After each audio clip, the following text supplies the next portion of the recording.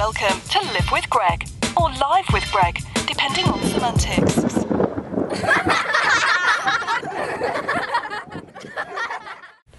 We're on. We're rolling. How's it going, brother? How are you? I'm good. How are you? I'm doing good. Glad to be here again. Round two. Round two. Round two of Live with Greg or Live with Greg. Live with Greg. I can't live with Greg. Or Exactly. How the hell do you live with Greg? How do you live with Greg, right? It's difficult. I don't know. I've had a good time with you. Thank you. It's been, what, good 40 plus years now? About It's coming up to 40. 40 plus, right? We were 16. I'll be 49 next month. Yeah. Yeah, so it's been 59. 59 next month, yeah. Yeah. So we're coming up on 60 and 60. So what is that, like 40? So math's not your best. So it's over 40 years. Yeah. 44. Yeah. 40. Damn. Over 40 years we've known each other. I still wonder how we ended up on that island in Golden Gate Park. Golden Gate Park. I know how we ended up at that. It was a bottle of tequila. Yeah, but there wasn't a bridge. There wasn't a bridge. There wasn't a bridge. There was a bridge. There must have been. There was a bridge. Remember, I pulled a post out of the ground. I don't remember that. And we slid in between the posts. There was paint on the post. But that was prior to that. We were at it started out with a party. I remember in Hayward. And it was like girls, beer, beer. And then somebody got stabbed at a stabbing. And we had parked in their front yard and we were all fucked up. Maybe we stole some beer, alcohol, or something from them.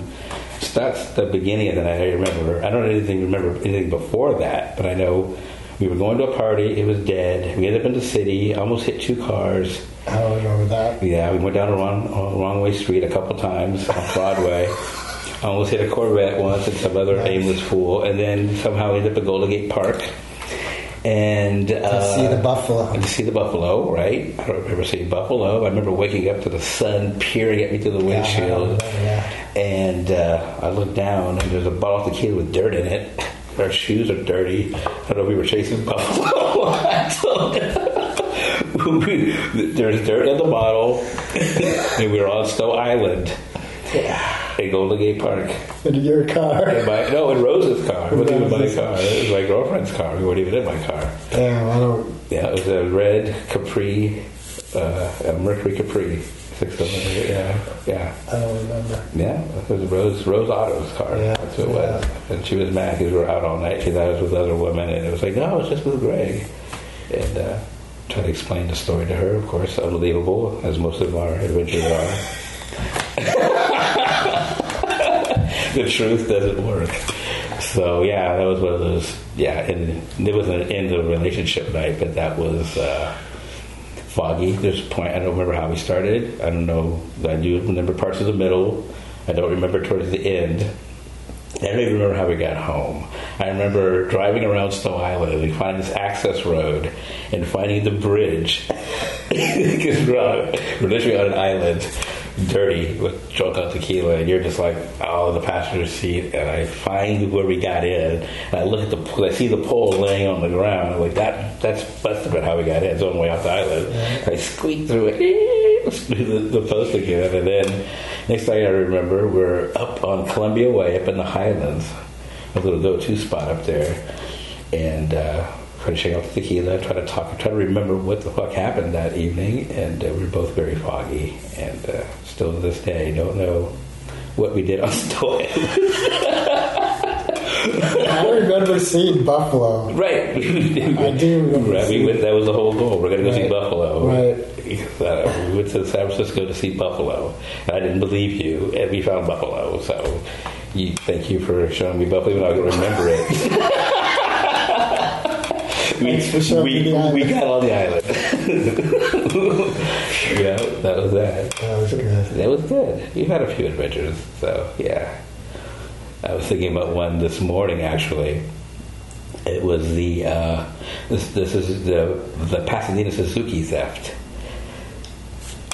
Remember, somehow we were, I don't know what happened, at your buddy John's house in Pasadena somewhere, and we decided we were going to burglarize the motorcycle shop there. And we got fuel and oil and everything, and we kept the back fence open, we peeled the fence here to look out, and we get in there, and we opened the crates, and the motorcycles were disassembled. They're not even good. Kind of remember. Across from the Denny's. Remember, that was the Denny's trip where I wouldn't pull over because I didn't want to eat at Denny's because I was like, so, race, that's why we're here. There was something happened with some black kids at Denny's, and I was like, I'm not eating at fucking Denny's, they're racist. And we drove around for hours and hours and ended up at a Pasadena Denny's right across from the Suzuki motorcycle dealership. And then we went to your buddy's house. We were sitting there, and then one day we all got, after being there for 2 or 3 days on various drugs, we decided we were going to rob the motorcycle place. And we got in, got everything was set, got the cameras disabled, crates open, and your buddy's about to fill up these bikes. We rip open the crates, and they're all in pieces. And so another one's all in pieces. So somebody grabs a wheel, someone grabs a handlebars, someone grabs an exhaust pipe, and we bolt out of there, and we go back to the house. And so our only evidence of our burglary was pieces of a motorcycle that we never got to steal. I don't know what we were going to do with it, but we were bored, and that's what we did. And then, it was foolish. It was foolish. And then all the way home from that trip, the car died, I think. I remember that and on Highway 5. And we hitchhiked and got a ride, and we rode in the back of a boat. And I don't remember in the back of the boat. There was a guy pulling a boat, and we got in the back of the boat, and we woke up in Castro Valley. I remember we just left the car there. Yeah. And that wasn't your car. It wasn't my car either. Damn, don't load us with your car. Actually, I'm pretty trustworthy with cars, It was good. I fixed that car that night, and Miles owed me money, so he lost his car because he owed me money. And I've been totally responsible for people's cars. All right. Yeah. Yeah. So loan me your car, I'll fix it. Did Rose get her sides painted? Yeah, I fixed the whole car. Right. Yeah. Right. Yeah. I'm really good at that. Cool. So yeah. I may take you on a wild adventure, but any damages I'm responsible for, I will take care of. It's good. So, folks. None of this is going in. My kids are going to. None of this is going in, he says. You gotta put it in. And thus we start. My son loves those stories. Jordan, he is enthralled by them, and I think it scared him to a point where he would rather hear our horror stories than experience them in a first person. That's good. Because That's wise. Yeah, it is wise. He's a very old soul, my son. He loves, tell me a story about your Uncle Greg, or tell me a story about Uncle Bob. And, it's just the AC/DC concerts, wherever we were, up in Tam Hill. There's a lifetime of stories. Yeah. So he enjoys those wild stories of mine because, at first, I survived them without any repercussions or injury or loss of life or material or even reputation. So it's all good. No jail time. No jail time. It's good. Yeah, that's part of it. We'll discuss that later when we get to the race thing. Really? No, really. Because that was... yeah, because that's part of it. That's part of it. So race was a big deal last year. Yes, huge. Seems to have died off amongst my peers. Yeah, race. I wasn't really down with the Black Lives Movement, and still am not. The whole race thing. I think it's a political ploy, so separatism, and I think they're going about it the entire wrong way. That's not what I was taught as a kid about race. It was about unity and love and equality in the sense of how I treat you and how you treat me, not in how much I have or how much you have. You can be in disparity of income and even education and still be kind and civil to each other. It has nothing to do with race. Okay, but I just saw on the news about a week ago, I think, a black couple in Marin City bought a home, put a lot of money into it. I saw that. Okay. I did see that. And they had a white woman pose as them, and they got 500,000 more. Right. Okay. Now, that is a problem. And it's financial. And it's race. It is race. Okay. But that's not BLM. But that is a problem, only because people have a image of black people, and black people have an image of themselves. Okay, it's not a one-sided racist fence. As a black human, I see racism from all sides. and from blacks, from whites or non-blacks, because of who I am, where I grew up, how I was educated, how I speak, how I act, how I dress. All of those play factors on how people are affected by you. And so I have noticed that in this economical disparity amongst minorities, particularly black people, it's how they present themselves. But I don't think this black couple presented themselves in a way that warranted $500,000. I don't believe that either. That's an isolated case. Okay. I do believe that they were racially targeted, and I also believe that because it was Marin City, which is predominantly black, that had a lot to do with it. So Marin City, lot to do with it. Black in Marin City, they're not going to give you the value because they didn't know that they just bought it or fixed it up. They just did it. There's a whole lot of things. Like in parts of Oakland, you can a black couple can go to parts of Oakland and try to buy a house, and it's going to be more, or a white couple is going to go and it's going to be less because they figure they're going to fix it up. So there is a disparity of racism when it comes to what is this black person going to do with their home. They're going to fix it up, take care of the yard, take care of the home itself, do the right thing with it. And throughout history, not a majority of blacks, but there have been a handful that have gone to neighborhoods and destroyed them. And it's not just blacks; it could be any culture, any people, any person. It's that typical type of person. So that is a problem. I think that black people need to be recognized as economic powers, and they have businesses, and they have myself contractors, and work on $5 or $6, $10 million homes every day, and we are based on our reputation and not on our color. So yeah. But then you have to stand up for yourself. I think what they did was wise by doing that, tricky but wise. They proved the point. Is that going to help other black people in the future? No. It won't. It won't.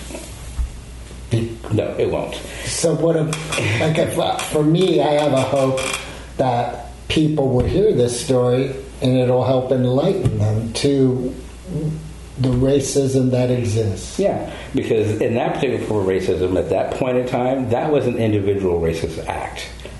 For that amount of money, that person wanted that house. I'm sure that agent. Eris's mom was one of those agents that would get in there and Jew you down the price so that we could buy. Because I profited from scams like that to get someone's house for cheap. I have family members that have done that. Get that house for cheap so I can get in there, do what I got to do, and sell it for more. So that could have been just a buy of somebody trying to get over on an ignorant person, maybe because they thought they were black, they could get over on them. So you think there's other factors besides race? Sure, it's a hustle. This is a dog-eat-dog world. If I can get something for you for cheap, I'm going to do it. If you fall for the okie doke, I'm going to take advantage. That's business. That's the ruthlessness of business. So do you think that's good? We live in a capitalistic society. That's, right. Beware, buyer beware. Right. The value is only what someone's willing to pay for it. And if you're willing to let it go for less of value, that's your choice. And that's not race, that's ignorance. And they were not ignorant. They said, no, our house is worth more. How many times has that happened to not just black people, but white people or Hispanic people, where they've had something and someone offered them something and they took less for it? That happens all the time that we're not aware of. In that particular case, it might not have been total racism. It might have been someone trying to take advantage of somebody who they felt, because they were black, didn't know the market or didn't know the value of their home. Okay, that's just targeting. Like someone, that's just like how criminals target victims on the street. Or the guy with the 3-card Molly trick in the city, Right. You play the game, it's a hustle. Everybody knows it's a hustle. But every day he takes $20 from somebody who thinks they can win. Why is that happening? Why people go to these gambling joints and casinos is they all know the house is going to win, but they're lined up for that hope of getting paid.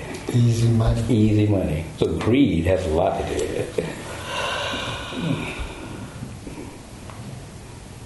Okay. All right. Okay. Have you ever experienced, from me, like a white ignorant thing where you're just like, you don't even know, Wilkes. You just said that, and you're fucking ignorant. That had to do with race, because I know I've said that to many things. About race, no. Well, thank you. No, really. About race, you have said some things that have been highly intellectual, highly potent, and highly admirable for someone who's not of color. I've never felt that you said anything out of ignorance, unless it was a question. And to me, questions aren't ignorant; they're not assumptions. Right. So you've never said anything assumptive to me. It's always been, "Hey, what do you think?" Or "What about this?" Like you are right now. You're not assuming that it's racist. You are questioning, "Is it?" In that particular point, only the person that was trying to buy the house for cheap, and the person that was backing that play knows if it was a racist play or not. Yeah. Obviously, it was a racist play because a white person came in there and they got a higher price. Right. They did get a different... a different realtor, too. Yeah, different assessor. So that's two different things. Right, so the experiment only works if it's the same person's involved. Right. And since we can't do that, then we don't know. But that assessor was probably racist, yes. And he probably had a play and trying to get that house for cheap because he had a developer or a buyer on the other end that he could make some money off of and profit. So you have to look at the full circle and spectrum.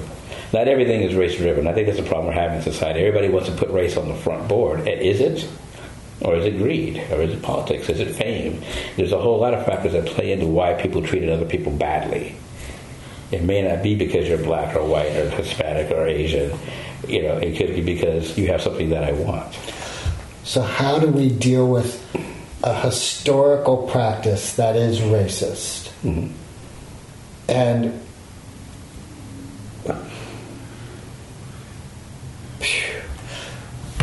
well, let me ask you this. Do you have hope that the United States of America can one day truly be like the Statue of Liberty says? Not with the people that are in power now, no. Not even with this new administration, especially not with the last one. That seems to be proven quite. Hope will come from the recognition that, like I said, it's not about racial equality, it's about human equality. It's not about Black Lives Matter or Blue Lives Matter or green or yellow or red. It's about my life matters. I matter. No matter what I am, male, female, no matter my gender, my economic status, my educational background, any of those things shouldn't matter. How am I treating you, and how are you treating me? When that is on the table first and foremost, that's when there's going to be hope. As long as we're still trying to catch up economically, or catch up with education, or catch up with technology, or catch up with... as long as we're playing catch up, there's no hope. Because it's not about catching up. It's about recognition of you as an individual. Do you think your son has an extra burden as a mixed race gentleman that my son doesn't have? Extra burden?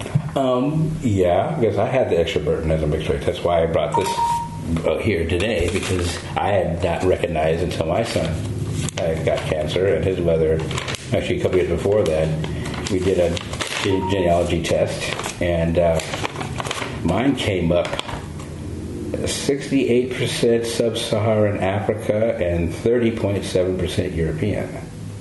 So I'm 30% white. Didn't know that. We thought we were Native American this whole time. And actually, there's a list that goes down here: East Asian, Native American, South Asian, Oceanic, and then only 0.4% unassigned. So my genealogy lights up the entire globe. This is, you probably don't see that, but I'm everything but Russia, Ukraine, Iceland, and Greenland. I'm not from there, but everywhere else on the planet I have genetic ties to. So, back to the question of a multicultural child and growing up. I had a hard time because I was discriminated against by both blacks and whites that didn't know me. The people in my neighborhood that knew me, people in my community that knew me, there was no problem. Oh, that's Tony, smart guy, musician, blah, blah, blah, blah, that's this guy, he's good. Outside of my community, the whites that didn't know me, until they knew me, there was a problem, and then there wasn't. I noticed that there was always a problem, and then there wasn't, Even with Sonia's parents, there was a problem, and then there wasn't. As soon as I showed economic prowess, ability to make money, the ability to protect, their daughter and take care of their daughter, there was a problem. And then there wasn't. And to this day, there's not. But I made them a lot of money, so. I mean, blacks looked at me as the black kid that lived up in the Highlands, had a car, spoke proper, was in all the advanced classes. And so, yes, I was bougie, uppity, Oreo. They had all kind of derogative terms for someone like me. Not knowing at the time that I was 30% white, but I acted white on the inside. It looked black on the outside. So there was a disparity among black kids when they came to me. I wasn't as black as they were, so there was a problem with me. More so with them than the white kids.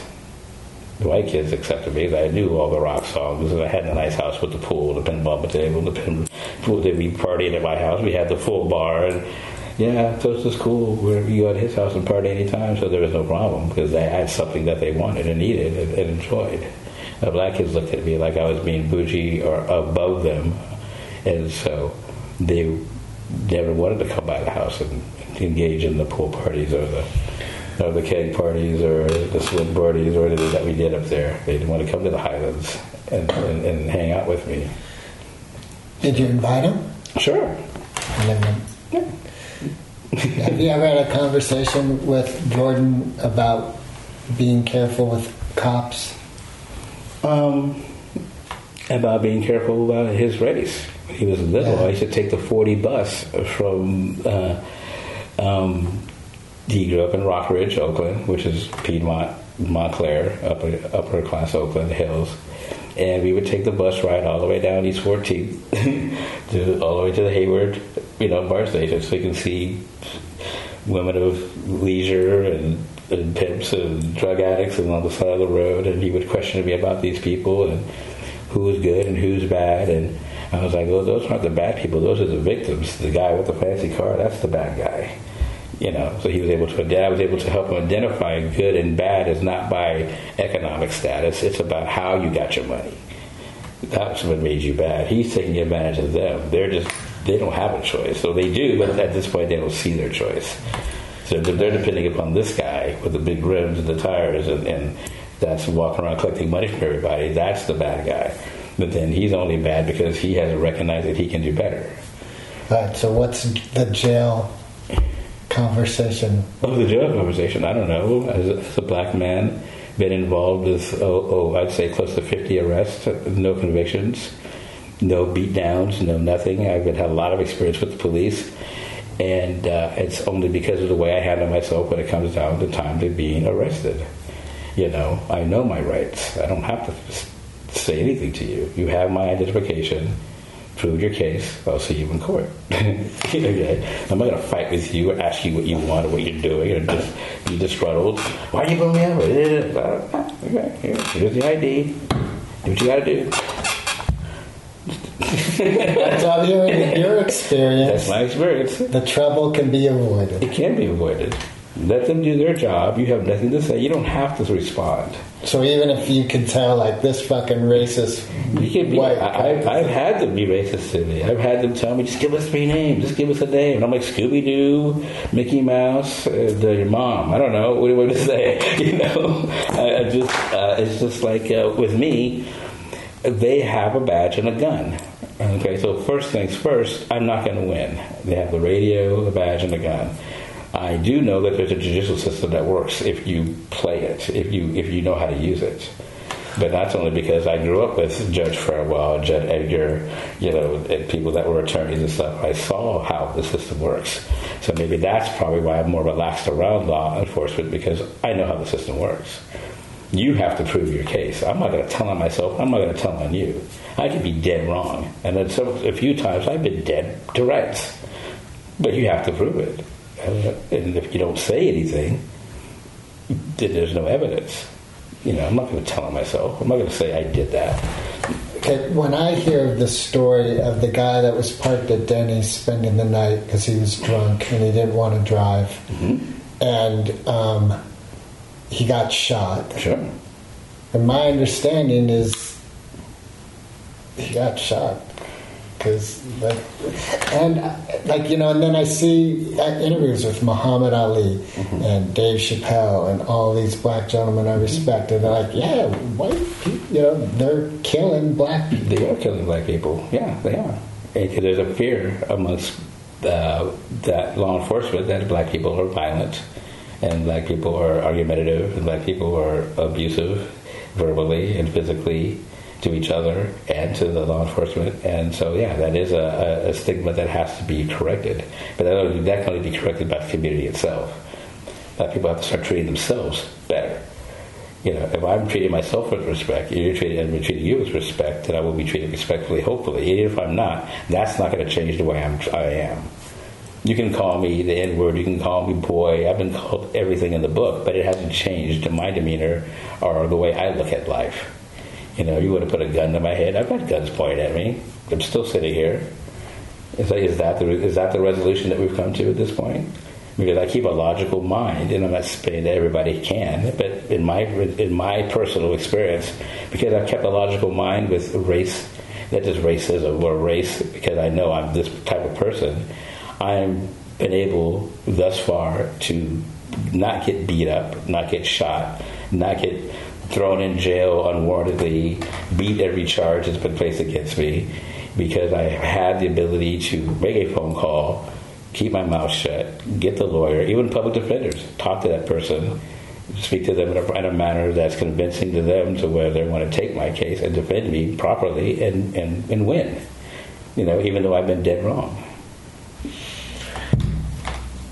So it seems like, in talking with you, that the solution to racism is, like we were saying earlier, the mind. It's how I live. How I live. I don't live racist. Exactly. Just don't live it. And if you do something racist, my bad, I'm sorry, I apologize, I didn't mean for that to sound like that. Excuse me, and then get educated, listen to that person and find out why that's a racist comment or action that you just did. Learn from that and apply it. Apply it. I've had people in the most whitest of areas. What's the nigger doing in here? Ready to get beat up by 3 big white guys, and then at night we're doing shots and having a good fucking time because I handled myself accordingly. I know you don't know me, so if I act out in a manner that you're expecting to act out, then you're going to have every right to do what you're going to do. But if I don't act out like that person, don't act like the typical black person that you're thinking, even though I don't know what that is, because I'm acting as myself. So maybe I'm the wrong person to ask about that, because I wasn't raised black in a sense of blackness. I wasn't raised disparaged. We had a brand new Mercedes. We experienced that. The night we were in my mom's Mercedes, brand new Mercedes, and we were after a wedding party reception. We were driving around Hayward, and somehow I hit the alarm button, and we got pulled over by a cop. And the cop was like, I thought you guys were a couple doctors on the way to emergency. We're like 16 or 17 years old. So here is a black 16-year-old kid in a brand new Mercedes, 1879 or whatever year it was, and they let us go because we lived in the Highlands. Where do you guys live? We live above Castle here in the Highlands. I'll go home. Now, if I said I lived in South Hayward, that probably would have been a whole different story. Whose car is this? Where'd you guys get the car? But because of our zip code and our address and how I spoke to the officer, even at 16, we were allowed, drunk, behind the wheel, underage, in a brand new Mercedes to drive home in 1979. You were there. I don't remember. Yeah, you were in the passenger seat going, what just happened? And I was like, we got hit the alarm. And the alarm was going off as we were driving down the road, and the cop actually thought we were doctors on our way to emergency. Then we turned away from the hospital. And that's when he pulled us over. I was like, I'm just trying to go home. I live up the hill. It's my mom's car. And I explained to him we were coming from a wedding reception. We were just taking the car for a ride. He was like, you guys been drinking tonight? I was like, yeah. Some champagne at the wedding, of course. He goes, take it home. And then we drove home. And I've had so many run-ins with the police like that, where here at Fairfax last year, Halloween, we were at seeing a friend of ours, Angelo Moore. We were seeing one of his band, Dr. Mad Vibe, and Halloween night, and won the Halloween costume that night, dressed as Eazy-E. So I had the afro wig on and the dark sunglasses with the Raiders shirt, the LA bling. And I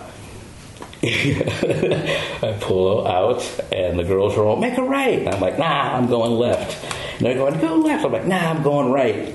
And the cop pulls us over. And it just happens to be a black cop. He looks at me, and they're drunk. My girl's drunk. All her friends are drunk. And I'm like, all right. I go, happy Halloween, officer. How are you this evening? And he's like, good. You know, you ran a stop sign and made a legal left and a legal right. I'm like, yeah, I don't know where I'm at. They're drunk. I'm just trying to get them home. And he goes, okay. I said, here's my license, registration, insurance. I go, yeah, I don't need the insurance. That's fine. And he runs me. And he comes back and he goes, you're a big Raiders fan? I go, yeah, I'll be at the game tomorrow. Black hole, section 118. He goes, I'll see you tomorrow. Mm-hmm. And he hands me back my stuff and walks away. And that was last year. So I was ready with my ID. I was driving a car registered to me, insured to me, valid, everything valid, no wants, no warrants, records clean. And the way they can sense the comfortability about you, I think. It's how people can sense tension. If you're tense behind the wheel of a car, the cop shows they can sense tense. You can sense if someone's tense. If I was uncomfortable right now, you would know it. You would sense that. And so I don't put out any form of. I'm not tense around the police. I'm not afraid of them. I grew up around the cops. I had an uncle who was a cop. I said around lawyers and judges, knowing the law. So that's part of the problem. Maybe if more kids of color were able to communicate with police officers and judges and lawyers and know the law and know their rights and know that the cop can't judge them on the street instead of acting like they can because they have been, maybe that's part of the problem. My personal experience hasn't been that, but then I don't have their personal experience. I'm an affluent child. Everything I have is inherited, really. I work hard, but I've been privileged throughout my whole life, so I don't have the same experience that a normal black man in America would have. I really don't, to be honest with you. My perspective is totally different. All right, but you say a normal black person, a black man in America, so there is the normalcy. I'm a black man from Northern California. From Hayward. Yeah, who grew up in the Hayward Hills, driving in a Mercedes with a swimming pool, and a pinball machine, and a pool table, going to the best schools and living in the best homes, and I don't have that experience. I don't know what it's like to be sitting there watching the cops beat down on a drug dealer or when you're 10 years old. Yeah, I don't have that image in my head. That plays a big part of it. I think I couldn't tell you how I grew up that way. I have cousins that grew up that way, and they're not doing so well. And I have cousins that grew up that way that we brought into our home that are doing quite well. And I have cousins that saw how we lived, and they're doing quite well. In fact, I have a cousin that just yesterday experienced some racism. She owns a 12-unit apartment building, and she was selling a piece of furniture. I think it was a stove or something, she was saying. And the guy came to pick up the stove, and he asked her if she was the manager. And her response was, is an owner an option? Because she's the owner. And the gentleman, obviously he was white, had nothing to say to her after that. There's a black woman, black gay woman, that owns a 12-unit apartment building, She grew up in the hood, but she saw something else with her life. And she got through the poverty, she got through the gay, she got through the black woman, and now she's successful. And so you can do it, but it's a mindset.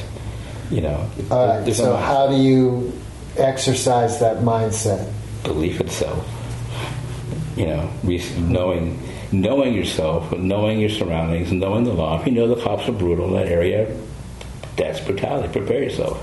Don't do dumb shit around dumb cops. The cops are pretty local and they're in their area. There's always that bad cop. They're not all over the place. They have an area that they patrol. Right.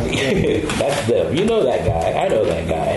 I know you're a dick. I had an officer in our neighborhood, Officer Sorensen. He used to pick up me all the time when I had the limousine service. So finally, I saw him one day. He saw me one day. We pulled over And he took off his helmet. We both left a cigarette. We're sitting there. I go, so what's the deal, Officer Sorensen? He's like, I see you in the Corvette. I see you in the limousine. I see you in the IROC. You got to be up to something. And I'm like, I'm just out here trying to make a buck. I said, the car is legit. They're licensed. You see who they're registered to. They're not stolen. You see me all the time. You particularly want to pick on me. The last ticket you gave me was for a PUC violation. You couldn't see the numbers from 500 feet. And the cop threw that in court because it was asinine. You're in here all the time. What the sources have? The judge told me, as I'm friends with Judge Farrell, he told me to have a talk with you. That's why we're sitting here right now. I need to talk with you. The judge even says you're out of line. So what's up?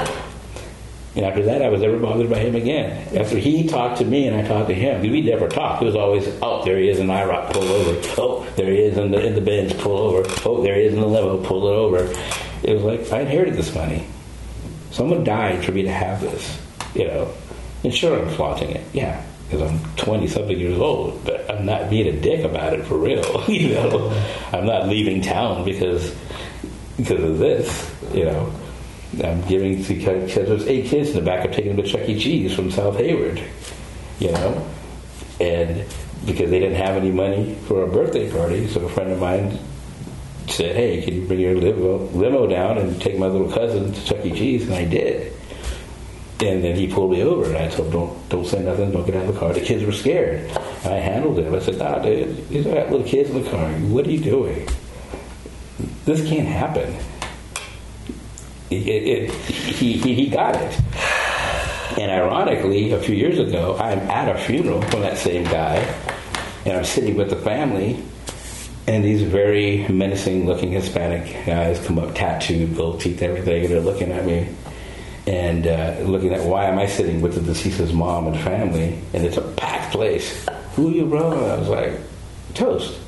And they're like, Toast. And he's like, he's looking at me, they're eyeballing me for a second, and then one of Danny Montenegro, one of his brothers goes, the guy with the limo. And just the faces of these 4 gentlemen, I'll call them, they remembered. We protected them from the police when they were 8 years old. Now they're gangbangers. Chuck E. Cheese! Hey, Chuck E. Cheese, what's up? And I was like that. I go, you were in the back of my car? He goes, yeah, it was my 8th birthday. What the fuck? And we were like, oh. And they were ready to rip my head off 2 seconds before them. But somebody goes, that's the guy that took you on your 8th birthday party. He came from the hills down to share this with you. The cops got involved because I was in a bad neighborhood with my limousine. He wanted to find out what I was doing down there. And I had a bunch of 8-year-old kids in the back of my car. I'm not going to let the cop fuck with me. I got kids in the car, dude. What's your problem? And then years later, I see those same gentlemen. They're in a bad way. I'm assuming because the way they look, that's not good, but they still have respect for me. What is that human element that steps off on the negative right from immediately? Immediately, what are you doing? Right. What's he doing? He's not Mexican. He's not dressed like us. He's not talking like us. Why are you here? A human thing. But the second they found out who I was, everything, their whole facial expressions, they weren't menacing anymore. Mm-hmm. I saw these little kids again. You could see it in their eyes that they wanted to be human. Yeah. Everybody wants to be human. Yes. They want to be human. Everybody wants to be human. Why they're mechanized not to be is their surroundings. I know why the cops pulled me over because the neighborhood I was in was rough. I'm in a brand new stretch. What are you doing down here? Nobody comes down here in cars like that. What the fuck, dude? Who's in the car? I'm like, little kids. Sorry about that. It's okay.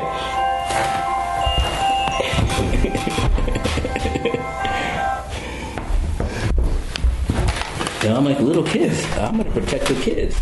And that person saw that. And I could see why he had a problem with the cops. He saw the cops attacking a bunch of kids. He didn't see the kids didn't see the cop attacking a potential bad guy in a limousine in a bad neighborhood, possibly a drug dealer, possibly a pimp, possibly whatever, up to no good. That's what the cop was doing. The kids didn't see that. They saw a cop attacking someone who was trying to give them a good time. But then they saw me defending myself against the cop, which probably put the cop in a bad light because I pushed him off. Nah, dude, you're not getting in my car. These little kids. Lock the doors, so roll the window up. You're not getting in the car, bro. You're going to Chuck E. Cheese. Follow me. But that's as far as this is going. Standing up, knowing my rights. I'm not going to cower down. I'm not going to I can be badly to the officer, but I'm not going to do it. But in that instance, that ironically, 15, 20 years later, ended me in a situation to where that one act of, not even kindness, it was an act of responsibility. I'm responsible for my community, as big as I want to make it. And if I don't act accordingly in my community, they're going to respond against me or with me. Because I reached out to those gentlemen. I can go to that area to this day, 25 years later, and no one's going to touch me. I'm not from there. I don't speak like them or act like them or look like them. I did one act. One act. And not even of kindness, like I said, of humanity, You can't afford, Mom, my cousin can't afford a birthday party. I'll be right there, bro. Chuck E. Cheese on me with a couple pizzas. It's 8 years old. Why can't everybody do that? And I didn't do it for that. It just so happens that that's what happened. Have you ever experienced mentally a grind of racism where you're just like, fuck? Yeah. Me and Eris's mom lived in a condo in San Ramon, and the guy above us, every day I'd get little notes on my newspaper, nigger go home, white nigger lover. And I finally met this guy, and he was like, nothing against obese people. This is not an example. But he was a fat fuck. He was a fat ugly fuck. And I looked at him, and I felt sorry for him. I was like, you're just a lonely fat fuck. And please, this is not against, I don't want to do this body shaming thing. This was a time when this person had been hammering me on a daily basis for months. I'm paying the same amount of money as you're paying. I got quite qualified, and I'm in, and I'm living here. I didn't just roll in off the street. We're here. We're living here. And that's when I owned my skateboard shop. I'm a business owner. I have a thriving skateboard business. I own a condo. I'm driving a car. We're doing things. And all of a sudden, this guy is just on me about this being black daily and daily and daily. And then when I finally saw who I was being victimized was, I wasn't victimized anymore. Actually, I felt sorry for him. And I was like, oh, I get it. Was there... It has nothing to do with me being black. It's because I have what he wants. Right. Did you talk with him? No, I never spoke to him. No, that was it. I ignored it. Did he keep doing it? I don't even know. That's interesting. I don't remember anything after that. After that, it was like, oh wow, poor dude. I get it. Eris's mom and all her friends, they're all, they're young and hot and right by the pool. We live right by the pool. And I got my skateboard business. I have a little skateboard groms around me. I was a skateboard shop owner. They knock on my door. Hey, Mr. Toad, should we get some stickers? I'm giving stickers out. So you've seen all this action about my unit, And he was just a lonely guy. Never visitors, never anybody coming by. I don't know if his phone ever rang. I don't know if he had any friends. I never saw any visitors. But it wasn't, at that point, it wasn't about me being black. It was about me being me. You just don't like me because you don't like yourself. I don't know what to do about that. So I'm not going to do anything. Do you think that's fundamentally what racism is self-hatred?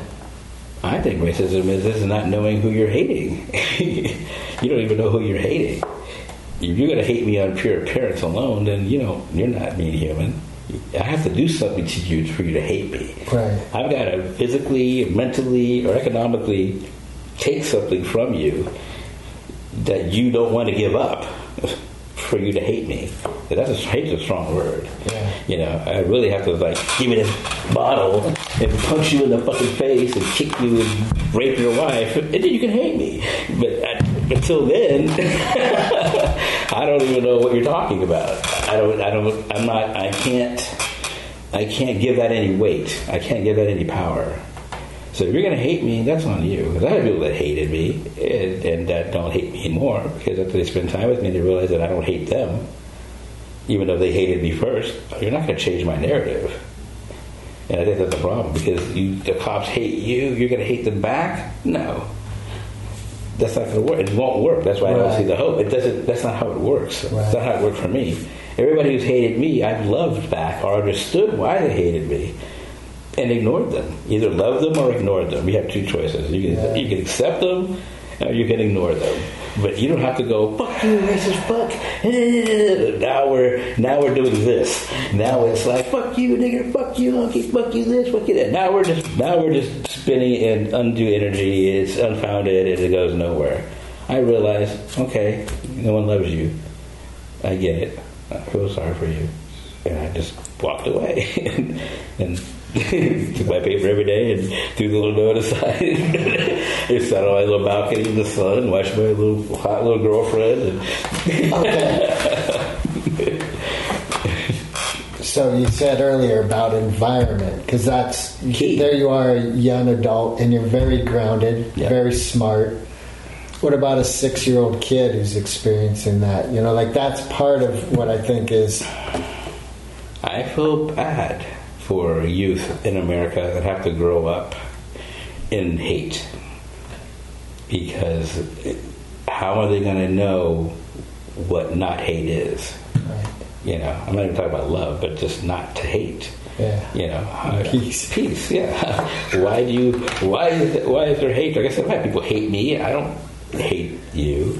And as a child, I didn't grow up in an environment of hate. You know, I grew up in an environment of work hard, study hard, you know, respect yourself, respect others, respect your elders. You know, it was kind of strict. Speak when spoken to. Yes, sir. Yes, ma'am. It got to a point of where I had to even break that mold. Like, this is crazy. You know. But then there's a lot of lessons learned. You know, I'm not going to ask you how your brother's doing when I can go call your brother directly. I'll ask you about people that I can't get a hold of, because that's respect. You know, I want to know about Aaron. I'll call Aaron up. Right? Yes. People don't do that. I don't know how. He's right there. Ask him. You know, why are you asking me what this dude's doing? You know, why are you asking me what his problem is? I think a lot of that's happening right now, even with the internet, social media. People are not asking the right questions to the right people. Yeah. You know, ask the right question to the right person. If you don't know, ask them. You know. The cops should assume that we're all criminals. You should just check the ID and run it, and then go from there.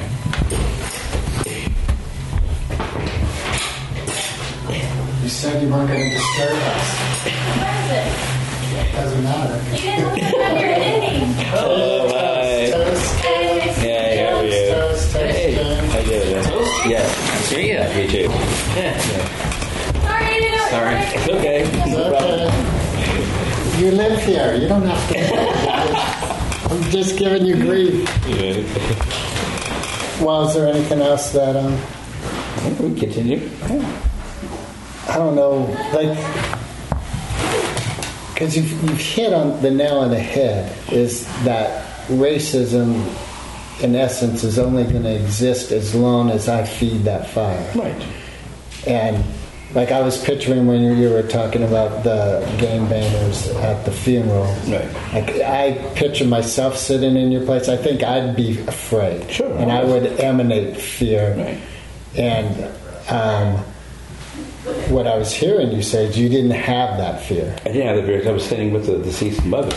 I was surrounded by his family. Right. I was there paying my respects to a friend of mine who died because he was too proud to ask for help.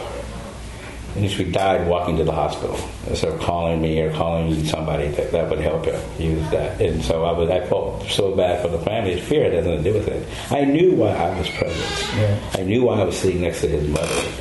You know, I knew why when I walked in, people were like, in a packed fucking house, which is what started it. I walked into a packed house, standing room only, and someone saw me and they waved me to the front. And so here I am, kind of unconscious as it is, coming through all by myself, wandering through and sitting next to Danny's mom. And she was like, God. And I just felt my condolences because he left my figure. I'm so sorry, you know. And his brothers were there, and like, yeah, it's not wrong. It was all good, and everything calmed down. So afterwards, we were able to look at it like, who's that guy? I don't know that guy. But you did know me. You know me. Yeah, you know me. Yeah. People have to realize that no one's there for no reason. Everybody has a reason of being somewhere. Yeah. That guy Denny, I feel sorry for him and his family. He was there for a reason. Cop needed to figure out why he was there before you pull the trigger. You know, the guy Denny, I don't know what he did to provoke it. Hopefully nothing. You know, I don't know. Hopefully something. I don't know. How do you respond to that? Right. Because no one deserves to die sleeping in their car because they have nowhere else to go. Especially when they did the right thing. They were drunk. And they pulled over. Right, they pulled over. Yeah. Trying to do the right thing, trying to save lives, Right. you know, on the highway, and did that. That I don't understand that. You know, I don't understand a lot of things that are happening. You know, one lady got shot up at a fake raid or a search warrant in the wrong address, and she Right. gets, you know, wide grounded. Why are these people dead? I don't know. I have no answers for that. And then when people want to say it's racist or this and that, but I don't know who they were looking for. I don't know why the guy had a gun. I don't know why people carry guns. You know, Right. You know, I have guns, but I take them to the gun range. You know, you're not going to see my gun, you know, unless you pull yours. You know, but that's never happened. Luckily, so I don't have to deal with that. You know, I think everybody should know how to work and operate a gun, but is that the problem, or is it the operator? It's, you know, people don't have to be quick to pull the trigger. You know. I was just thinking, I was just remembering, I was working at a summer camp a couple years ago, and kids leave their clothes and stuff, and at the end of the camp, there's all these clothes. All these clothes. So I went to Marin City because there's a woman there who has a thing to help the community out there. Mm-hmm. And I remember, like, I couldn't find where she lived, and there were 4 gentlemen sitting in the park in these chairs, and I thought, well, I'll go ask them. Mm-hmm. But I was afraid, and you know, and I just why were you afraid? because of stories I've heard of Marin City, and I'm white and they're black. And there you go, a story you've heard, Right. Not experiences that Right, you've had, right, exactly. Just stories you've heard. Well, that's why I went and spoke with them, because I'm like, I'm not going to let my fear in these stories be the scenario that plays out. And they were very kind, and but there's that element of me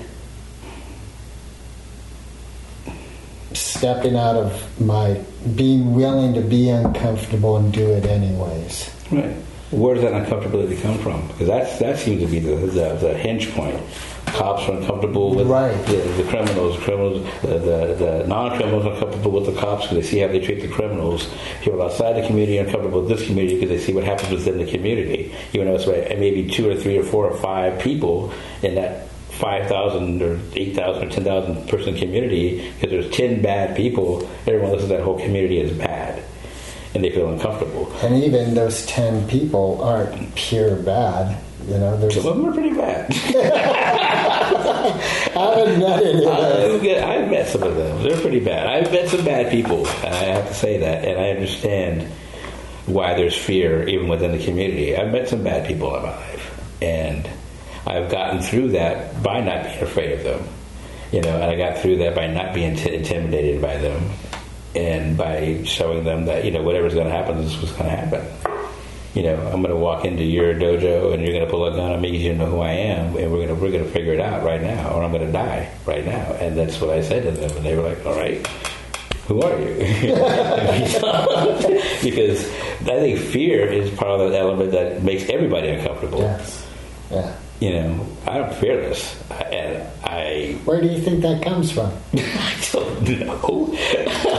You say I'm highly intelligent, highly educated, and I was raised well, but for some reason I'm stupid enough not to fear anything.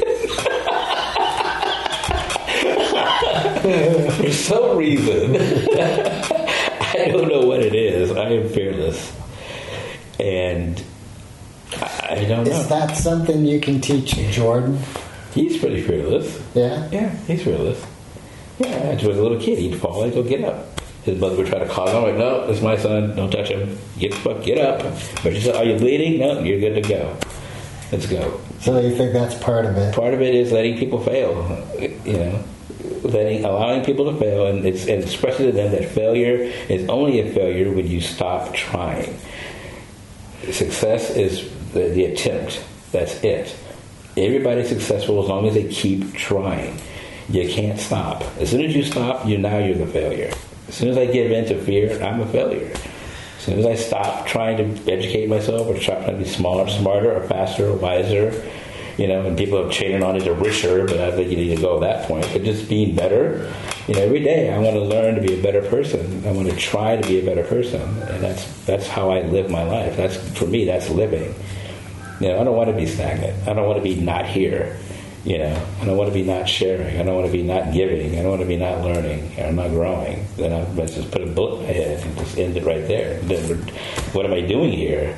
Just a cog in a wheel. I don't want to be that meme where people are just stamp doing it. Have you ever had a period in your life where you thought, I should be dead because this is failing? Drug addiction. That was a key hinge point where I was like, this is repetitive.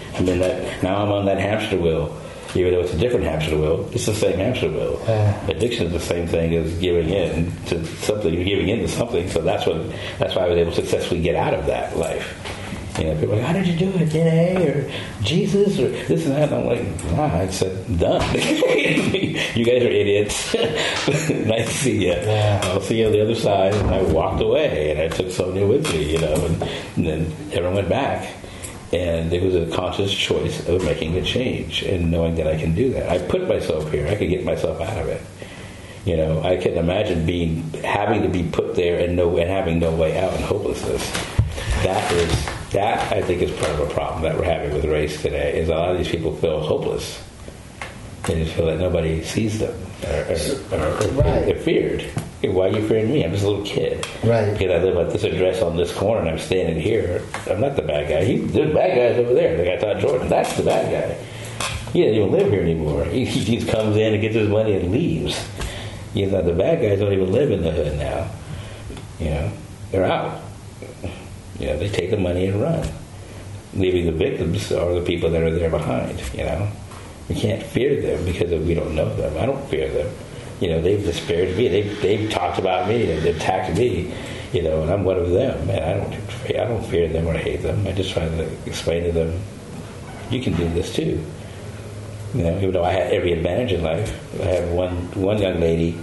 I was at DMB and I was talking to someone like we're talking right now, and they couldn't have been more than 18 or 19 years old with a baby carriage. She goes, I want my baby to talk just like you when he gets big.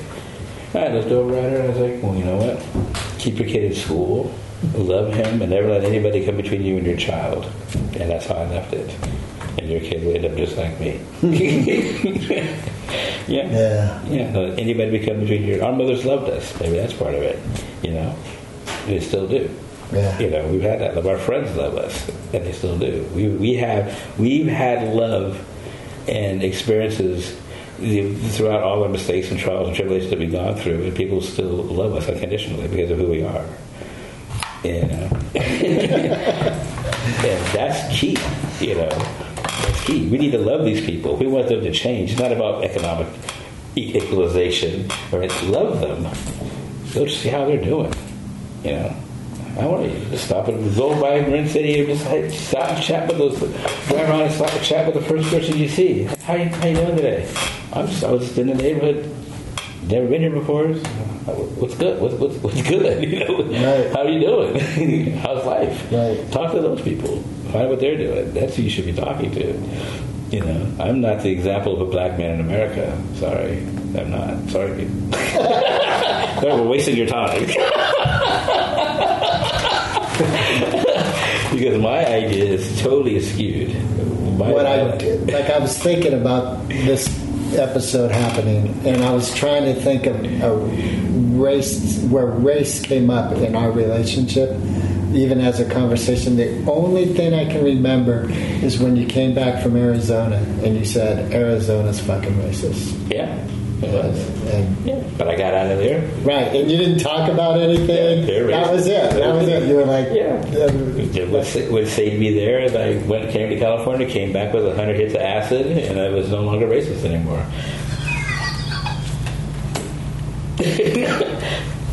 Right? That's what I'm saying. What is racism? It's because I don't have something that you want or need. You don't know who I am or what I can do for you. As soon as you find something that I can do for you, now you don't see what color I am.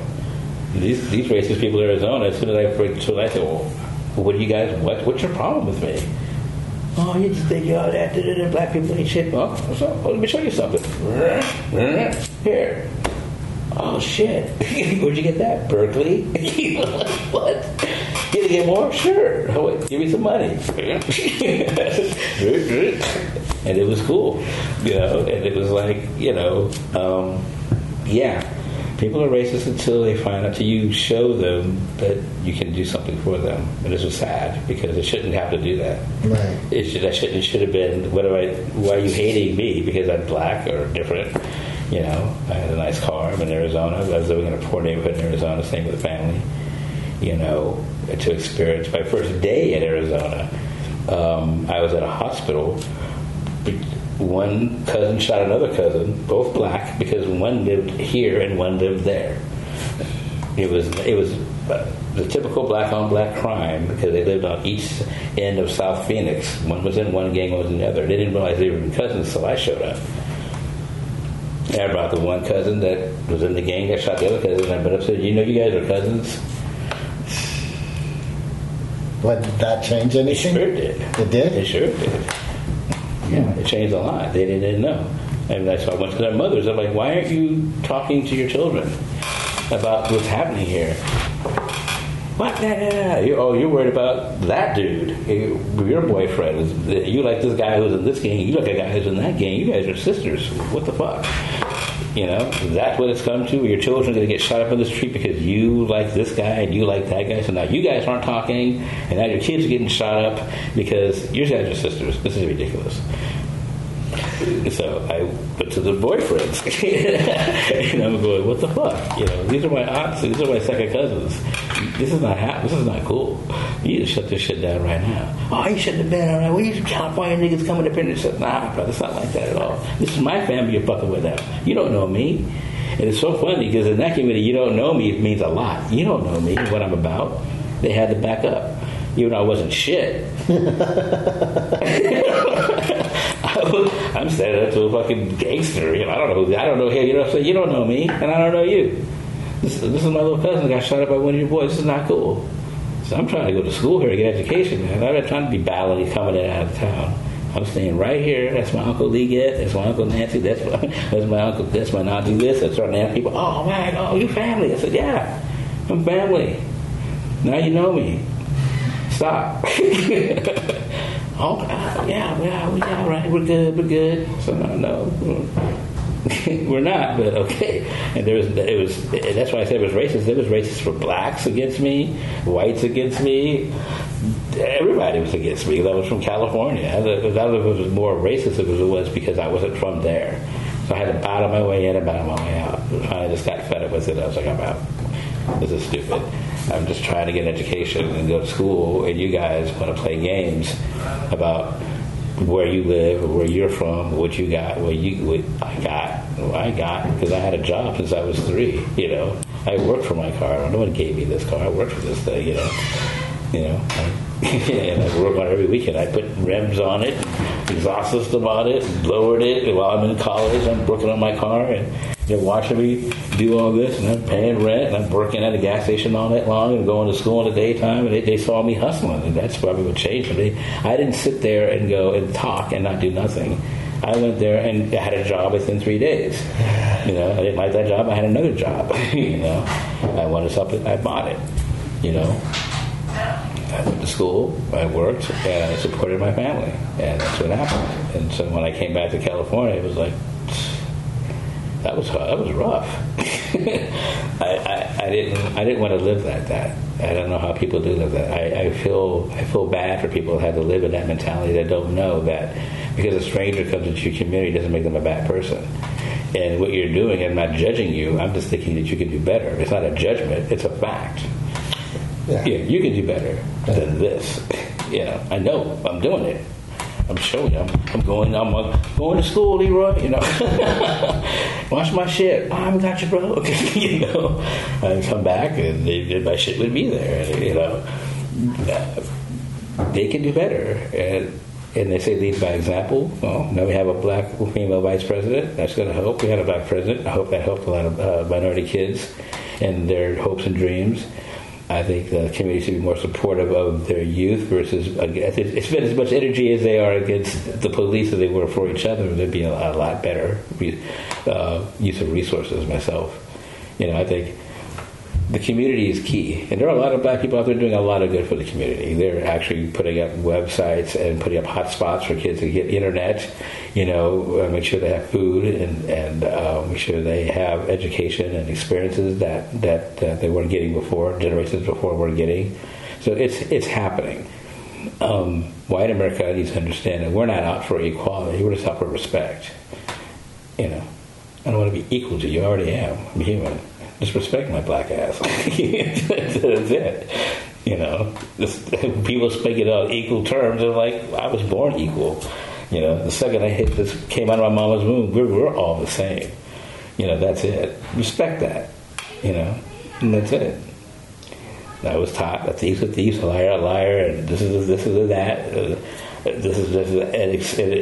Accept that and respect that. If that's what you want to be, all right, I got you. I will treat you accordingly, but respect me for what I'm about to be or trying to be. And hopefully what I'm trying to be will help you be something that you want to be, except for something that you think you have to be.